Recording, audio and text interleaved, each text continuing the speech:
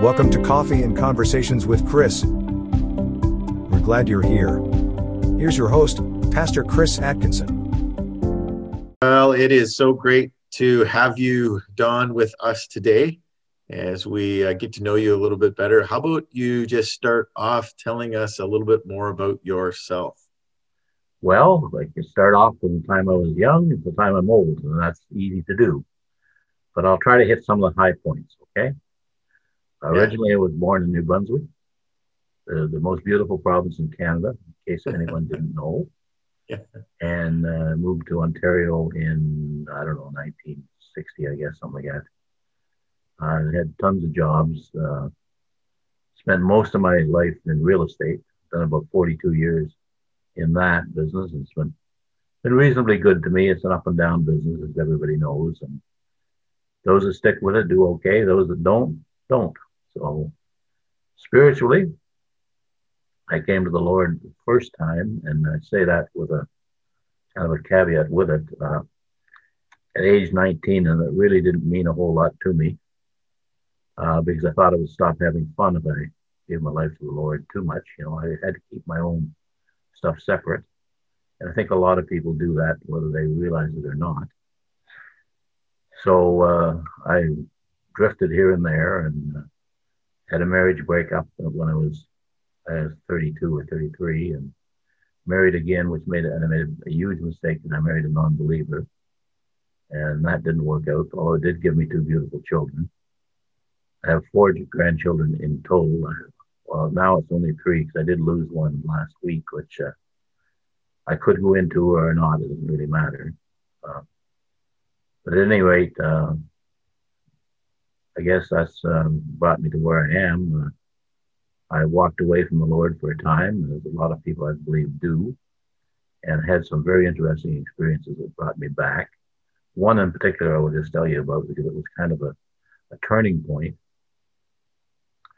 I was in the real estate business fairly new, and I met these clients who were Christians, and I wasn't. I professed to be one, but I really wasn't. So I said, "Oh yeah, I'm a Christian as well," you know, that type of thing, blah blah. And anyway, I sold their home and could not find them a new home. Could not. Looked at everything that was available, everything.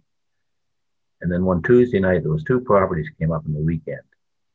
I made appointments with both of them, and before we went out, Ron Hart, his name still is actually, said, "Can we pray together before we go tonight?"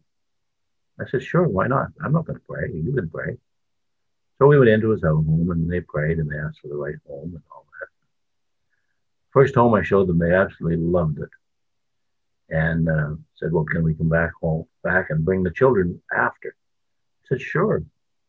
I talked to the homeowners briefly, and so they said, "Fine, come on back."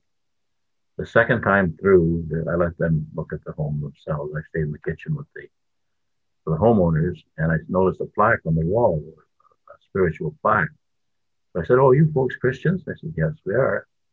I said, "Well, these people upstairs are as well." I thought that was kind of neat. Anyway, we did an offer that night, and I presented the offer, and we got it accepted. And after it was all done, I was having a cup of tea with the owners of the home. And I told them, they said, "Well, you told me these people were Christians." I said, "Yes, they are. They're belong to the Salvation Army." And that was my first into the Salvation Army, actually. And they said, "Well," and I told them how difficult it was to find a place for them. And finally, I said, "We prayed tonight before we come out." Well, I thought the guy was going to drop his tea. He said, "You won't believe this. This is the last day that we have. We have to enroll in Baptist Seminary tomorrow. We can't get out. We had to sell our house tonight. It was the absolute last night." So I'm driving home, and I said, "You idiot. God still uses you even if you don't know him very well." So it was a turning point. That was not a coincidence. No way, shape, or form. So these things have happened to me a few times in my life, and they finally brightened me up a little bit, and I started following the Lord. And many, many years I was in the Salvation Army. I was a uniformed soldier, and I did that for probably 20 years. And then, of course, we moved up to Alliston, and all things changed. And My health has deteriorated to a point where walking is difficult. So we haven't been to church now. Well, nobody has been to church for this COVID stuff, but we haven't really been to church for a year, I guess now. Yeah. So Yeah. I'm looking forward to getting back and resuming some things and stirring up some trouble, which I like to do, you know. Yes, I do appreciate that too about you, Don. So when we're talking about what you're most looking forward to when COVID restrictions are over, could you put it down to a single thing, or is there a number of things that Well, first of all, will they ever be over? Yeah, that's a good point. It's a good point. I think we're never going to be back to the way we were. I think they'll be much relieved to what they are now. But I just would like life to get back to normal, where I can go to a restaurant without sitting 6 feet away from everybody else, going to church, going to worship services, doing all kinds of things that we like to do. And that's what I'm looking forward to, being able to get on an airplane and go on vacation, you know, do stuff like that. We tried to book a train trip. We can't even do that. And it's really, I guess I'm looking forward to life getting back the way it should be. Yeah. Although, having said that, I think you would probably agree with me. COVID has, in some ways, been a blessing, because it brought people to the Lord that would not normally have come. And I can see that happening. So I think there's a lesson to be learned with it. Yeah, for sure, for sure. So given our environment over the last year, and you also have already highlighted your own health struggles, what motivates you day after day to get you up in the morning?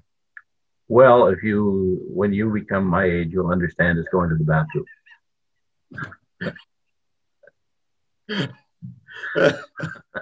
But what motivates me is another day to do something positive. And I think when you wake up in the morning, you got two choices. You can make the most of it or the least of it. I like to try to make the most of it. You can be happy, you can be sad. Why not be happy? I mean, look at what we've got compared to what 95% of the world has got. Why should we be sad? Yes, that's probably the Reader's Digest version of what gets me up. So if you could choose to do anything for a day, what would that be right now? Honestly? Yes, honestly. No, you don't want me to be honest. I'd go back down to the Brampton Flying Club. I'd rent an airplane. I'd fly for the day. That was my love in life, flying airplanes. Almost killed me a couple of times, but definitely that's what I would do. Cool. I don't think that I knew that about you, Don, that you used to be a pilot. Well, I'll tell you another little story, okay, about God, another little God story, okay, if you don't mind, if we got time. No, it's good. It's good. I actually owned an airplane for a few years with a partner of mine, actually a doctor who's now passed away. But I decided to go down to New Brunswick, and I had my first wife and my daughter with me, the one who passed away, actually. And first time I'd ever taken a trip of that magnitude, that distance. So we got up early in the morning, we flew, we got in the airplane, and we stopped in Cornwall, Ontario, fueled up. And it was kind of a foggy day. Not foggy, but like a low cloud level. I'm not licensed to fly in clouds. We kind of followed the river all the way up, skirted around Montreal, and thought, well, I better stop for fuel in Rivière-du-Loup, Quebec. So I did that. I'm getting a little tired of flying low, and I like to go a little higher. I got thinking, well, it can't be that difficult. So I'm going to go up, and I'm going to take a heading for this exact way to Fredericton, New Brunswick. Should take me an hour and 30 minutes to get there, and then I'll come down through the clouds, and I should be fine. Stupid. So anyway, I get up in the clouds, and I get scared. I can't even see the wingtips. I can't see anything. Just totally blinded. I think, okay, I'm not that. I now changed my mind. I'm quite happy to follow the river if I can find it. So I took a slow descending 180-degree turn and thought, well, that's going to bring me back to where I was, so I should be fine. Well, I heard a noise I never heard before. There's a little window right here at the side. I heard the wind whistling. Never heard that before. Looked at the airspeed indicator. It was doing 180 knots, which is far. I should have been doing 110. Looked at the artificial horizon. It should be like this. It's like this. I think the instruments are broken because you can't feel it. And then a voice told me, and it was God, absolute God, nobody else. Pull the throttle back, let go of the wheel, airplanes can fly. That's how I broke cloud. Otherwise, it was 10 seconds hitting the woods. Mm. So that was a very scary experience. But God saved my life. He absolutely did. Nobody ever taught me that. And if you've ever watched what happened to John F. Kennedy Jr. and his trip, that's exactly what happened to him when he flew into the ocean. So that, but back to your question, that's what I would do for a day. That's what I love doing most. That's cool. Cool. I'm glad you shared that. I didn't know that about you. Well, so okay. Yeah. So, it's very obvious in talking to you, Don, that your faith is incredibly important. So what does your faith mean? And maybe you can just elaborate too a little bit with the passing of your daughter and how God's been close to you through your whole life. My faith means I don't have to do it myself. I guess, for want of a better way to put it. I have somebody watching me all the time and guiding me. And I still make my own stupid mistakes, but I know they're stupid mistakes. Well, before I didn't know that. So I guess that's what it means. It's a sense of confidence. It's a sense of, I should probably be grieving more for my daughter, but I am grieving, yes. But I know where she is. And I know God took her for a reason. And I'm very comfortable with that. I think I might have told you about Isaiah chapter 57, where God takes people before their time to save them from other things. And I take great peace in that, because she would have had a very rough time had she not passed away. Yeah. Well, Don, is there anything you would like to say to anyone that would be watching this? One last comment. One seed of wisdom, the last seed of wisdom. Okay. I'm reading a book. I just finished it, actually. It's called Pandemics, Plagues, and Natural Disasters. It's by a guy named Edwin Lutzer. I want to just read you a little bit. I wasn't going to do this, but I did mark the page. And I thought to me, it spoke a lot. What it says is, this guy Lutzer had a experience with a repairman. He said, the repairman said, if there is a God and I go to hell, I will defy and curse him forever. That's what the repairman said. That's what the repairman told me when he was at my house fixing some electrical problems. He spoke for many who have either turned to atheism or skepticism because of the suffering of this world. They argue that a good, opinient God would put an end to this madness. Here's how he responded. What I told him was, I should have had my reading glasses, but I don't. But what I told him was that I see your point. You can retreat to your atheism, skepticism, if you wish, but consider this. If the biblical God exists, and he does have the power to put an end to all the evil but doesn't, it's clear that this God is to be feared. And I believe that.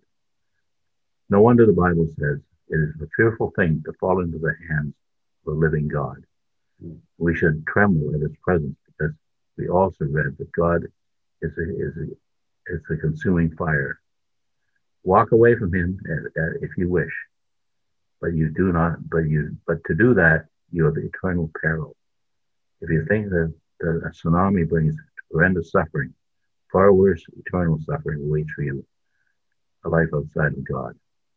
So I thought that was good. And there's another little thing that I thought was good too. Let's tell our friends that pandemics and natural disasters force us to decide how we will respond to God. We can accuse him or worship him, but neutrality is impossible. When disaster strikes, God is not on trial. We are. I thought, wow, that's pretty deep. Don't you agree? Yeah, I agree. We're on trial. It's how we react. Yeah. We can't blame God. No. So many people do.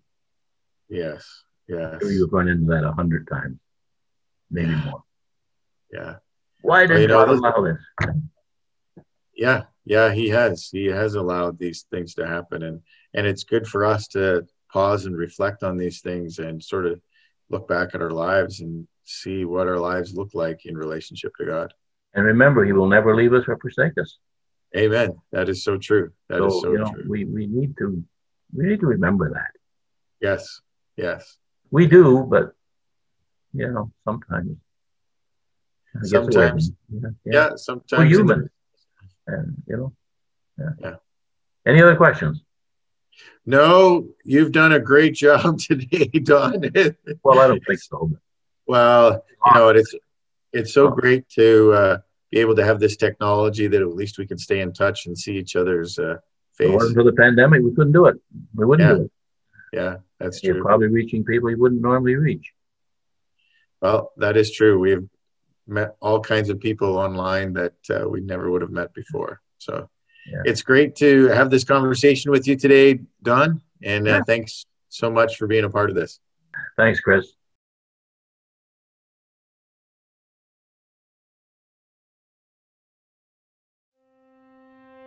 We hope you've enjoyed Coffee and Conversations with Chris. If you'd like to support this program, please visit pinewoodschapel.com/give. See you next time.